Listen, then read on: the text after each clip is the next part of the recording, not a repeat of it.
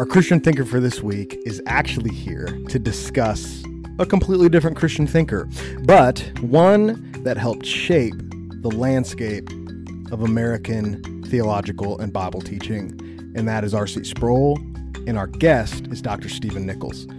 Dr. Nichols is actually R.C. Sproul's handpicked biographer.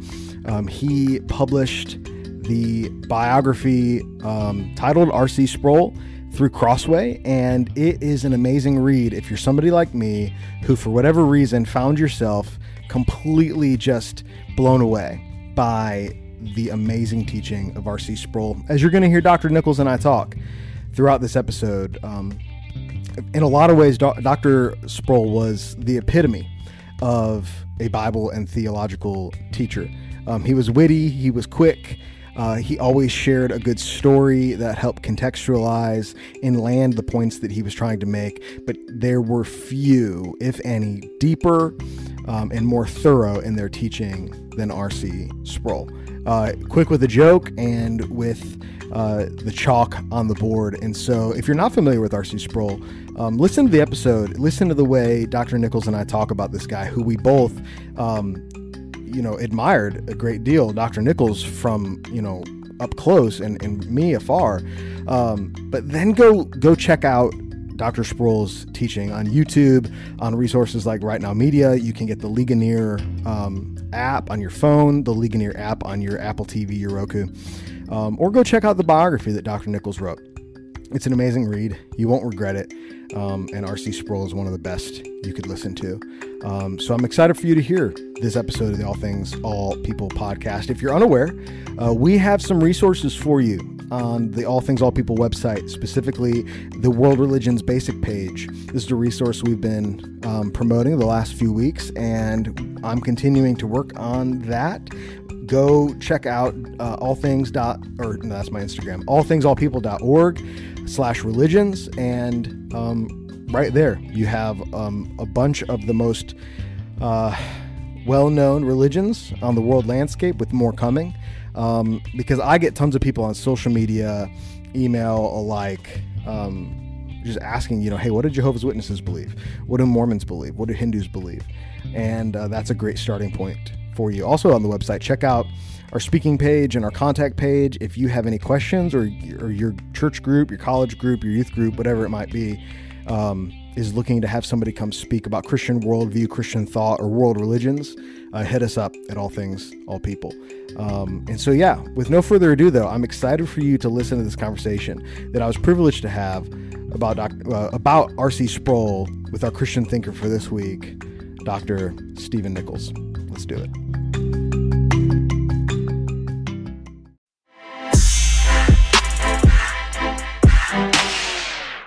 My next guest is president of Reformation Bible College, chief academic officer for Ligonier Ministries, and a teaching fellow for Ligonier. He holds a PhD from Westminster Theological Seminary and is host of podcasts like 5 Minutes in Church History and Open Book.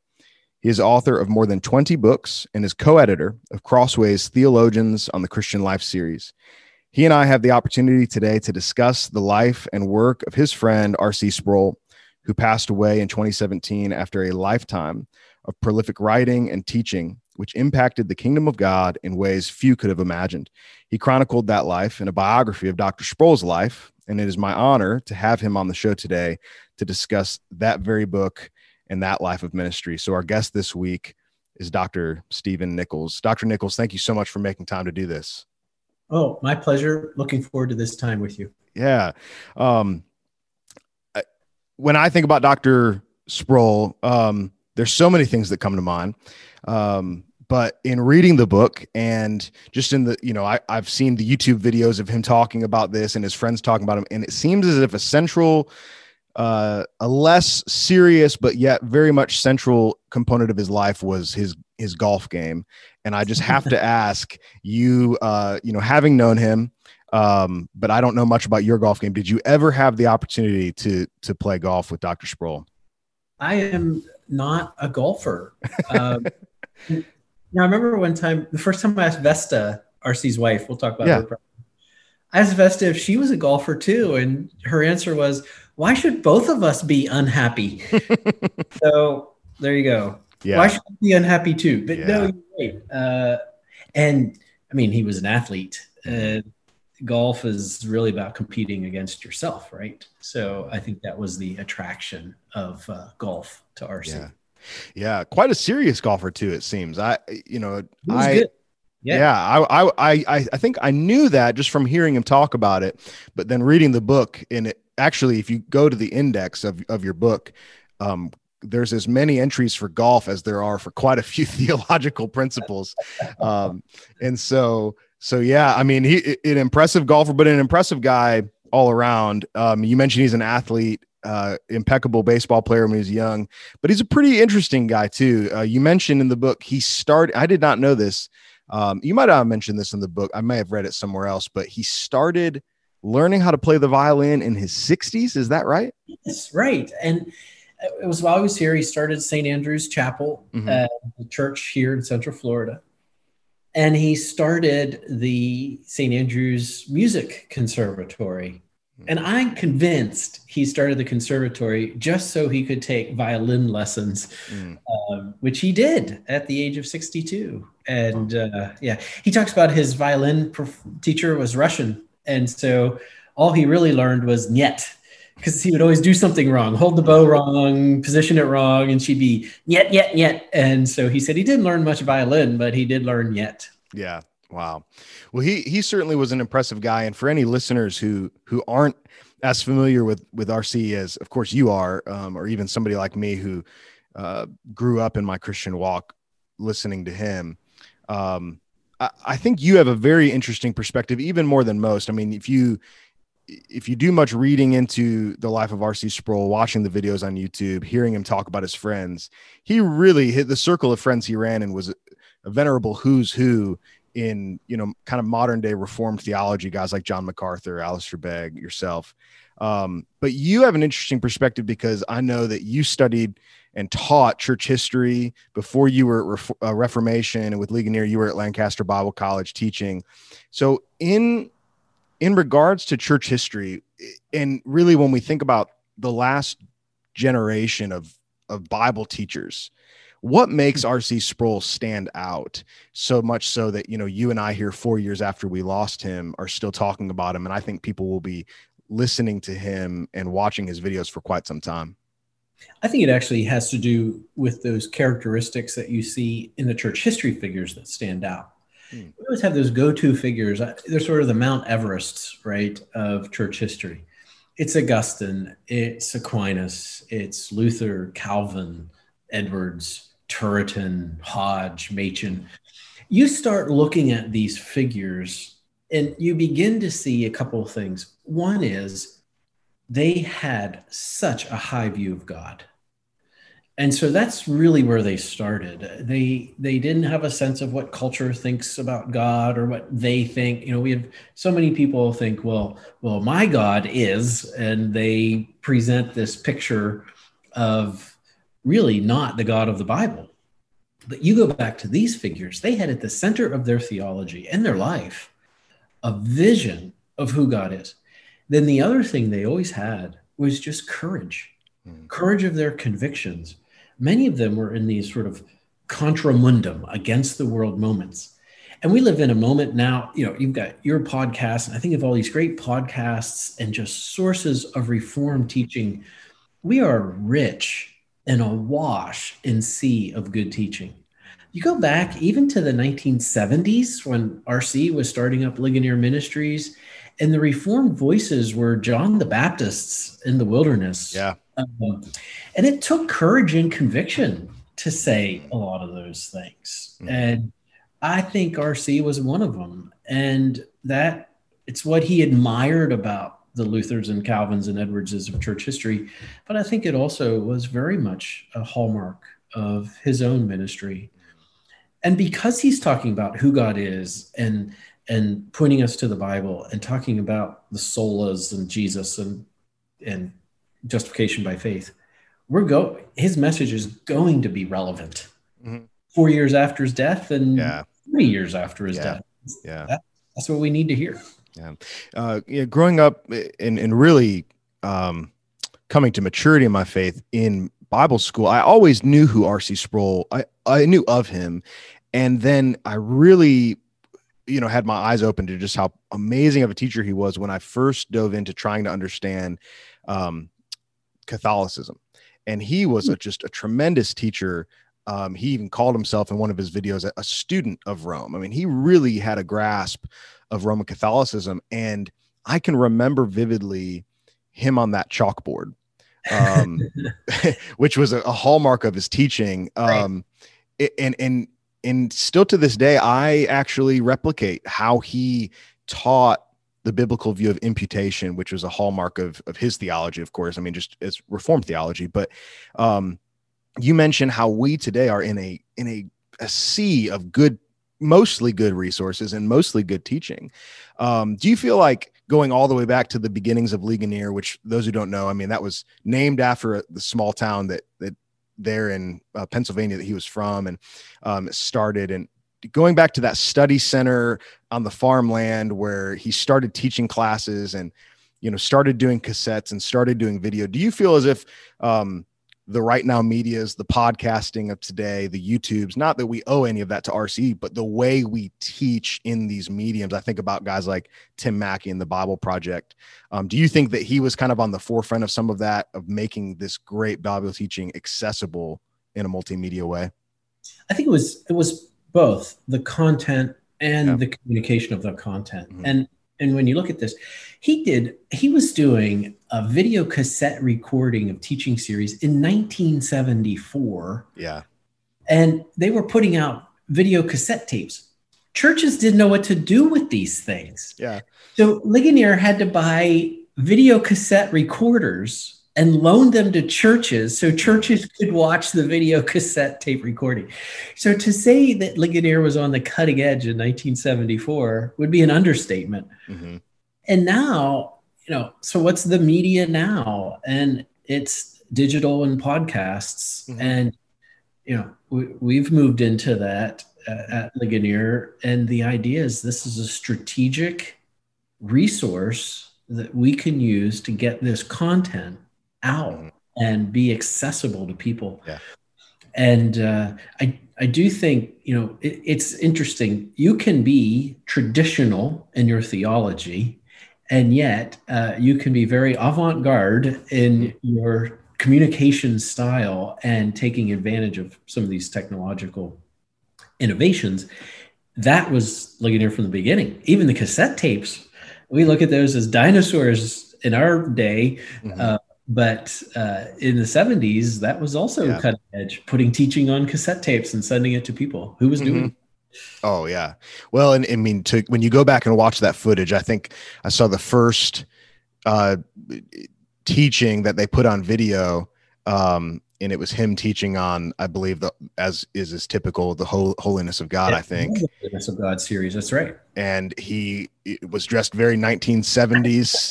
Totally. I mean, I'd never seen him like that, but and it's amazing to think back to how much they've changed. But like I said, I remember vividly how I began introduced, and many people who are, if you want to say fans, or they have been impacted by his ministry, they remember listening to Renewing Your Mind on the radio, now podcast, the videos. But how was it that you came about the teachings of R.C. Sproul? Because I know, like I mentioned, you had been in education and academia for quite some time before you went into work with Ligonier and Reformation. So how was it that you discovered R.C. Sproul's teaching? Yeah, for me, it was the printed page. And I grew up in a non-Christian family. My dad's a pastor. Surrounded by the Word of God in church from the time I was in the womb, but not a Reformed church. But when I was a teenager, someone had donated a box of books to my dad, for his library. Relative had died or something. And in there was an essay book that RC had edited. It was in honor of his mentor, John Gershner, and had this Latin title, Soli Deo Gloria. Mm-hmm. So I was a teenager and I thought, well, that's cool. I can have this cool title book. So I grabbed it out of this box for myself. It's not the typical book that people come to RC through. And the first time I met RC like at a book signing when I was in college, but the first time I really met him, I mentioned that to him and he said, "You're the only person who ever has even talked to me about that book." let alone the first. Then it was Holiness of God for me, and I read that as a college student, and it was a way of talking about God that was new to me. Mm-hmm. And you sensed the gravitas Mm-hmm. of who God is reading that book. Yeah. I mean, I can't tell you how many times I read Isaiah 6 before I read The Holiness of God. I can tell you I read it differently after I read The Holiness of God. And just something about that book that speaks about God in a way that very few people do. Mm-hmm. Yeah. And if somebody's not extremely familiar with Dr. Sproul and just kind of the topics that typically come up, that is maybe the number one that's going to be attributed to him as the holiness of God. And so often, even in topics that might not have seemed like they could be brought back to that, he was pretty good at bringing it back to theology proper and ultimately the theology of the holiness of God.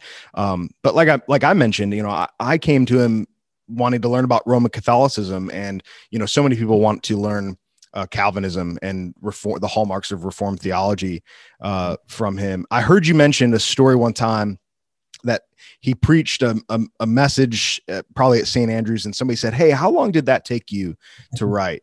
And his answer was 5 minutes, and then after a pause, he said, "And also 30 years." Could you break down kind of, just somebody who knew him? That answer to me, not having known him personally at all, it's like I can hear him saying that, because I always got the sense listening to him, and I think most people probably do, that he could have gotten up and impromptu preached on anything, but he wouldn't have been winging it. You know what I mean? So could you kind of what was it like to be around him when he was preaching and teaching?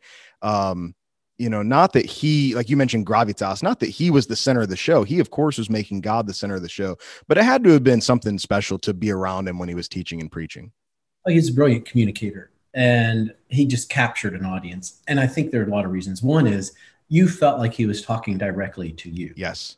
And that's true even of listening to him on the radio. If you just feel like he's a consummate teacher. So that's one thing. But I think what you're alluding to with 5 minutes and 30 years, and this is one of the things I wanted to show in the book, there was a lot of foundation that went into R.C. Sproul. So you mentioned Catholicism. Well, when he was in seminary, he had a whole seminar course on the Council of Trent. And it was 4 students taught by John Gershner. They sat around a seminar table and they spent the whole semester going through the Council of Trent. When he went for his doctoral program at a free university in Amsterdam, he had Berkhauer as his teacher. Berkhauer had just come from Vatican II, and he was roommates with Hans Kung, who's like this celebrated Catholic theologian. Yeah. And so here's Berkhauer talking about not only the public events that were happening at Vatican II, but he and Hans Kung are up all night in their room talking about theology. And it's as if RC had a first row seat to Vatican II. So when he writes about Catholicism or speaks on Catholicism, he just pulls all this from his head. But what you don't see is he had his feet under his desk, and he was a diligent student, and he was pouring a foundation and building a foundation, and God used that foundation to build a wonderful edifice on over the 50 years of his public ministry. And that's something that we got to pay attention to. And I think it's also an encouragement, for, I don't know if you have listeners who are wanting to pursue ministry or are in ministry, or even just, lay teachers. We really do need to be diligent students and just pour ourselves into the study of God's word, because that will come back. That will pay dividends later in ministry and pouring out to people. Yeah.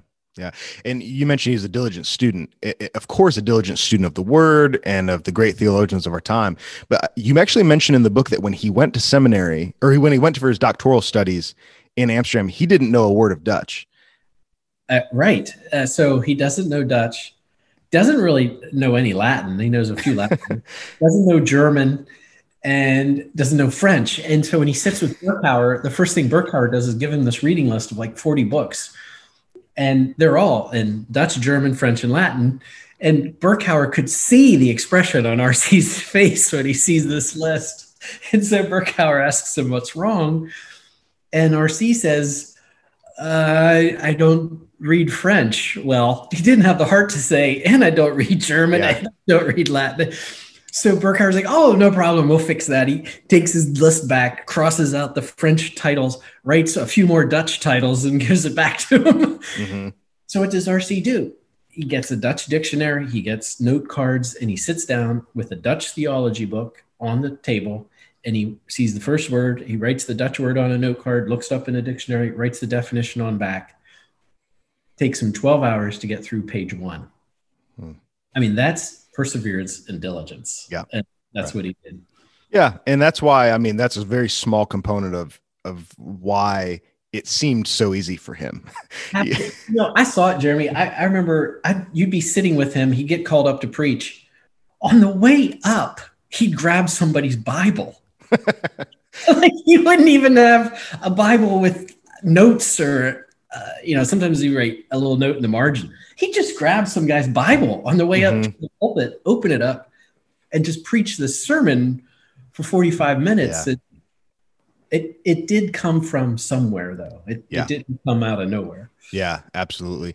And, the fascinating thing about anytime you read a biography is really it's a story of two people. It's a story of who the biography is about and who's writing the biography to a certain degree.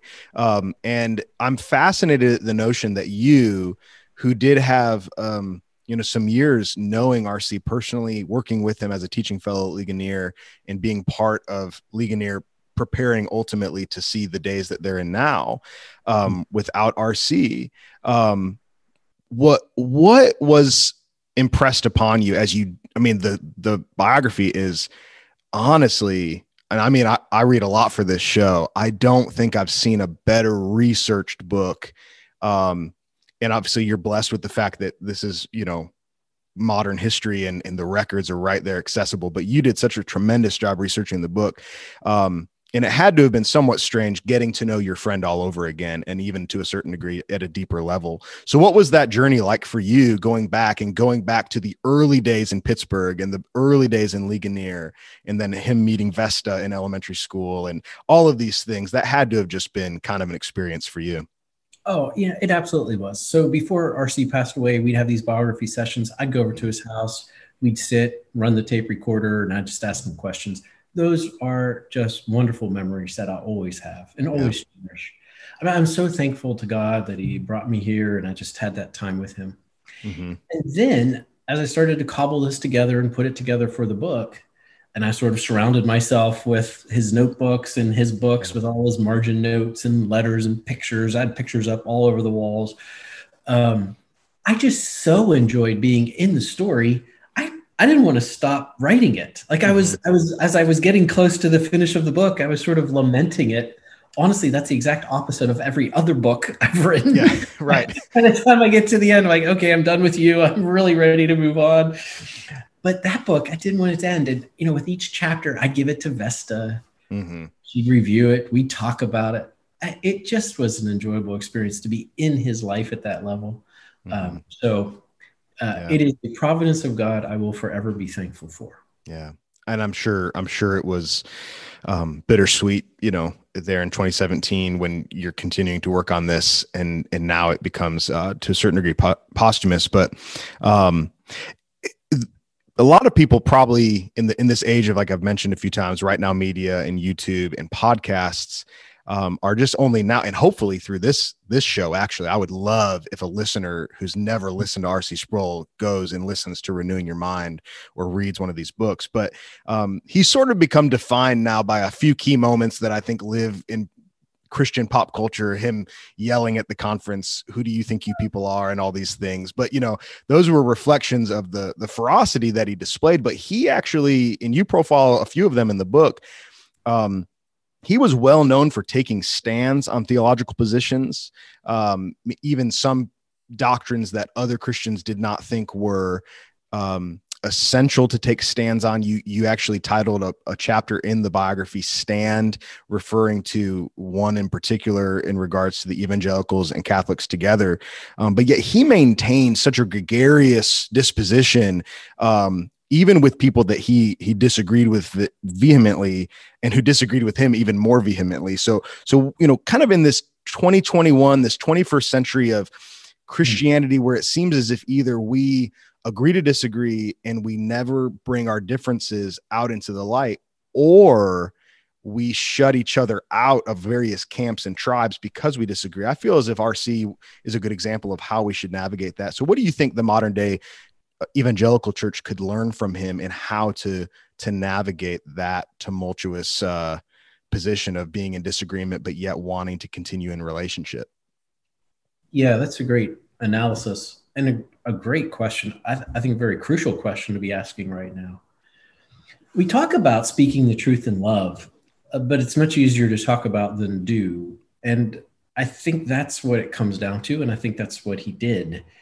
There was a kindness to Dr. Sproul. Yeah. And I think it goes back to, Vesta said something to me once, and I said to her, I saw him just with people. It didn't matter.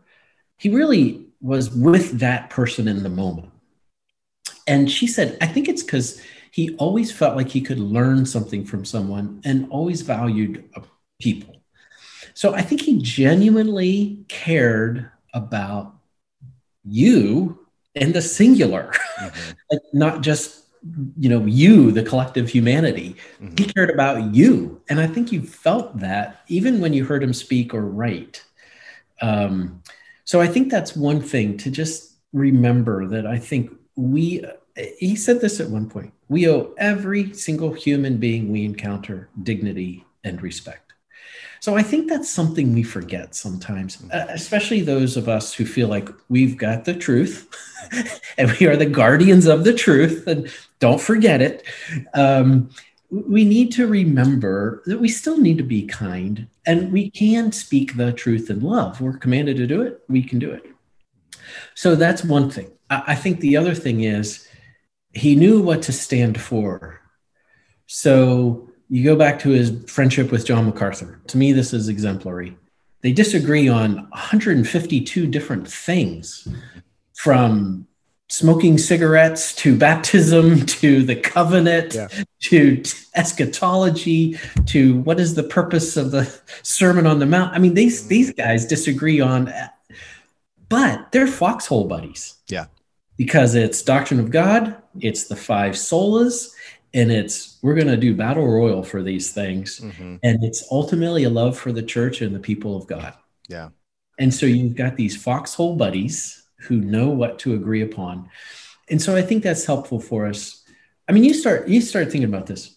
You say orthodox doctrine of God, inerrancy of Scripture, orthodox doctrine of Christology, and justification by faith alone. Mm-hmm. Well, how much of American Christians have we just excluded? All right. Yeah. So we need to recognize that's where we need to stand. Mm-hmm. And honestly, when we look around the room, if we're agreeing on those things, we really do need each other. Yeah. And probably now more than ever. But I think those are some lessons. It's speaking the truth in love. It's being a kind person. It's owing every human being dignity and respect. And then it's also knowing, where should I stand? Mm-hmm. And do I need to stand for? Yeah. You, in the book, probably, as I mentioned, that chapter on stand, on him standing for, there's a whole list of times where he had taken a stand, but one that you chronicle extremely well in the book is him and J.I. Packer and a disagreement that they had in regards to the evangelicals and Catholics together statement.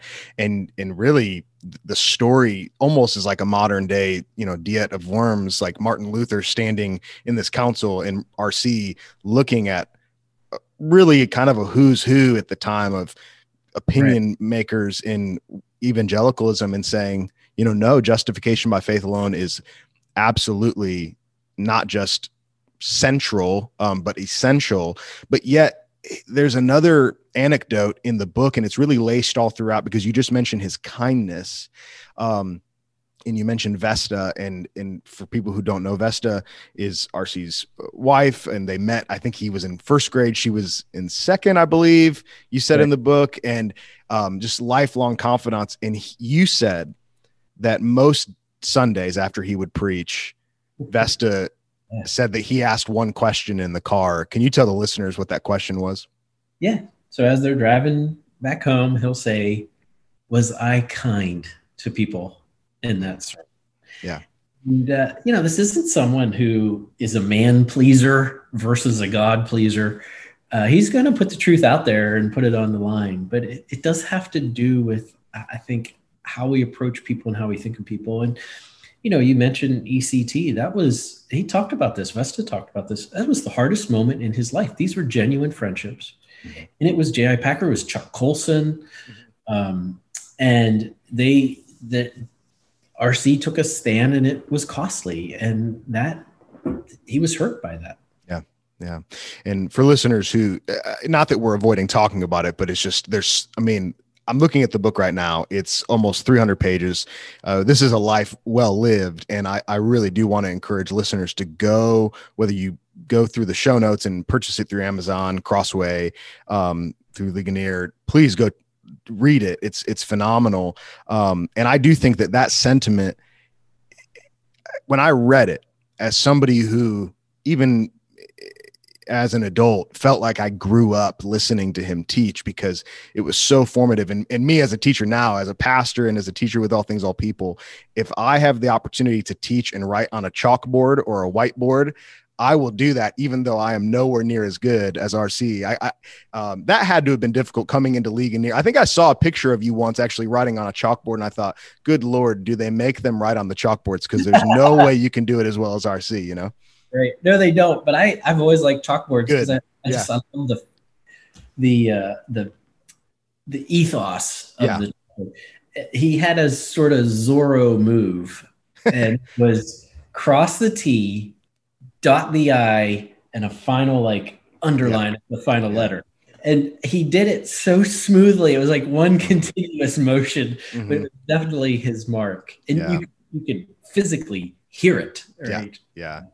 There was a fluidity to how he taught that it seemed so natural for him to turn around and write it on the board. And honestly, we're laughing, but to somebody who's never taught in front of a group of people, it was obvious, even in how he wrote on the chalkboard, that he knew exactly what he was talking about. He was not faking anything. He wasn't winging anything. And he really was a special man. And it was truly an honor to read the book and to feel as if I got to know him better, because of the work that you did, at his request. And, with that in mind, before I let you go, I mentioned to you pre-show, like so many other people who were impacted by him, there was a grief when he passed away, even though, of course, he certainly was not grieving, but we certainly were. But then I thought about you and everybody else at Reformation Bible College and Ligonier, and so many other people who had to forge on in a ministry that was profoundly shaped by him. And so I did want to just kind of hear from you what the future of Ligonier looks like, and what is exciting that's going on there, because this is a ministry that, not just because of RC, but because of people like yourself, and so many others, has been impactful for the kingdom of God. So what does the future hold for Ligonier? Well, I appreciate that question. For one, sure, we miss him. I mean, we miss him as a person. He occupied such a huge space that you just can't help but feel his loss. But as a ministry and as a college, we're pressing on. Ligonier's president, Chris Larson, said it was almost as if in 2018, with RC's passing, the year after RC's passing, that God was shining a spotlight on the teaching of RC. More people have come to Ligonier Ministries in the last 2 years, new people coming for the teaching, than have come to Ligonier over all of its previous 48. Wow. We're celebrating our 50th anniversary right now. And we just say, glory to God. When the lockdown, we're a teaching ministry. We produce content for God's people, for the church. Discipleship, teaching material, how to study the word, thinking about theology, the application of this to world and life view. That's what we do. With the lockdown, we put a lot of this out just for free because we knew people were having time and they were watching stuff. So we want them to watch good stuff. So we've just been very blessed with the amount of people who have been coming to Ligonier. And then I'd say on top of that, we just see ourselves too as no longer an English only or English as first language ministry. We're actively working in 27 languages. We've got 11 websites in 11 different languages that are daily getting new material. And this is like Farsi and Hindi and Chinese and Russian. I mean, it's just very exciting to see what God is doing through the ministry. And I think it's because we just want to be faithful in teaching God's word and faithful in teaching who God is. This is what R.C. always said. People don't know who God is. And because they don't know who God is, they don't properly understand who they are. And because they don't understand who they are, they don't fully understand who Jesus is in the gospel. And that's really all we're trying to do here. And we just trust that we be faithful to that trajectory that Dr. Sproul set for us and that vision that he gave to us. And we just leave the rest to our God and his sovereign hands and control. Yeah. We just try to be faithful in that ministry. Well, there's few ministries that, in American evangelicalism have done as good a job as Ligonier. And of course, at first led by Dr. Sproul, but now by men like you and so many others. So I'm blessed to have benefited from it and being impacted by it. And I do think the future, like you said, is going to be just as bright, if not brighter, even without Dr. Sproul. And so, Dr. Nichols, it's an honor to have you on the show. I do want to say, in time to come, I'd love to have you back on the show, and we'll just talk about you and talk about your projects. Because of course, Dr. Sproul is worth talking about and devoting an entire episode to. But even as I sit here, I go, this guy's written over 20 books. So next time you write a book, please consider coming back on the show, and we'll just talk about you and your work. Sounds good. Although I tend to write mostly on church history, so we'll use those shows to talk about other people too. Well, hey, we need people like you because church history is more people should probably be writing on church history than any time ever. So yeah, you're definitely needed. Amen. No, not to them. Yeah, but my wife will appreciate hearing that. But thanks, Jeremy. I've enjoyed time with you and would love to come back sometime. Well, sure. Thank you. Yeah, thank you very much, sir. It was an honor.